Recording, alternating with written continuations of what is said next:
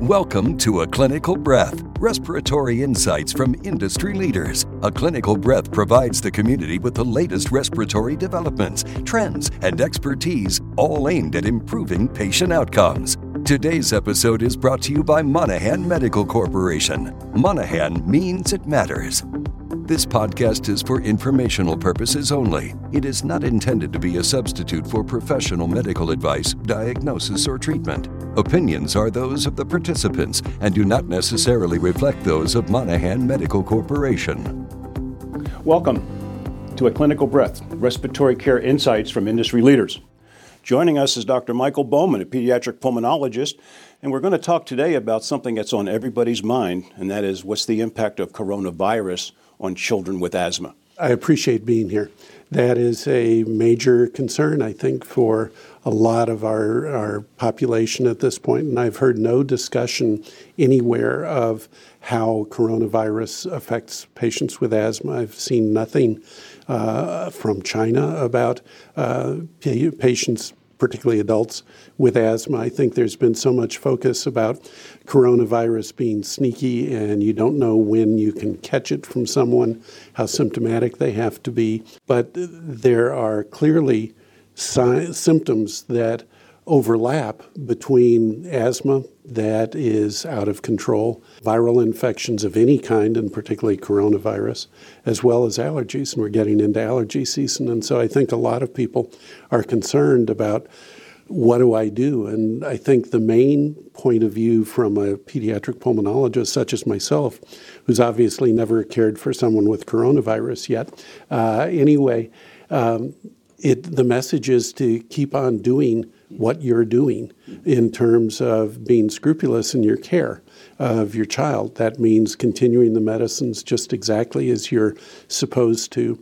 Don't drop out the daily medicine if that's part of what's going on. That's no different than you tell your parents and your patients when they get the influenza, a virus, and it's also an irritant. Yes. A lot of youngsters have virus infections as a trigger for their asthma. And the idea is that if kids are under good control, a typical cold should last 3 to 5 days, whereas a child who has asthma, whether it's been recognized or not, if they're not in good control, the cold symptoms may last 2 weeks. And many caregivers give prednisone and antibiotics in order to get through a typical cold. I don't have any way to know if a coronavirus infection makes that even worse. I know that influenza infections can certainly trigger the flares of asthma. I don't think there's any increased likelihood that a child who has asthma is going to be more susceptible to pneumonia from coronavirus. Now, when should a parent actually seek medical help without being panic-driven, but at some point in time, probably they should consult their physician? Yes, I think that when symptoms arise, if it is things they're used to from the asthma, they should give the rescue medicine as they usually do, see if it responds. Because very often the symptoms from a virus don't respond to rescue medicine, whereas the bronchospasm, the airway closure, the flare-up that they typically have, not precipitated by a virus, yes. The rescue medicine helps. So I think following those sorts of approaches will work, and they shouldn't automatically assume that because a child gets sick right now that it's going to be coronavirus, because there are still many times more garden variety viruses, respiratory viruses out there, including influenza. We can give vaccines for influenza. Hopefully our asthma parents have already done that. But I'm told that if they haven't, they should, even now, get a flu shot if their youngster hasn't had it. What about there's a subset of asthma patients who are considered high risk? And how would we guide the care for those folks should they suspect a coronavirus? It's important that they continue their medicines. And you seem to be coming back more and more, not to divert from the plan that has been working in lieu of this infection. Right. And they shouldn't worry, I don't think, that taking the daily controller medicines, even though they are a steroid medication, I don't think there's any suggestion that that is going to make someone more susceptible to spread or worsening of influenza or coronavirus. So in terms of the protection, they should probably follow the same guidelines that we're all following in terms of hand hygiene and limit exposure as long as this pandemic is still among us. Yes, certain kids have allergy symptoms.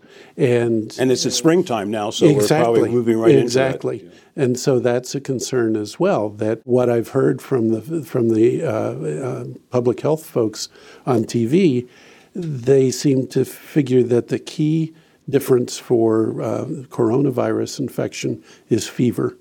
And allergies don't bring fever most of the time. Right. One of the distinguishing things about influenza compared to other viruses in the winter, it's more likely to have a high fever and also sore throat and headache. And so I think that fever is very definitely something folks should pay attention to. So to minimize the amount of panic and concern on parents, stay the course. Yes. Don't panic, but at the same time, should your child develop a fever, maybe that's time to reach out and contact the physician proactively. Yes, and continually do the hand washing and the spacing. It's really hard to do with siblings, but when youngsters are in school, they bring everything home to their siblings, even if their sibling is in daycare. And kids in daycare bring home everything to the other kids. And so it may well be that the self-quarantine makes for little nests of susceptible folks, but hopefully minimal spread into those nests. Well, hopefully this is going to be very informative for our parents who are concerned. And again, thank you very much, Dr. Bowen, for your insights. You've been listening to A Clinical Breath, Respiratory Insights from Industry Leaders, brought to you by Monaghan Medical Corporation. Monaghan means it matters. Thanks for listening, and tune in again for more respiratory-related topics.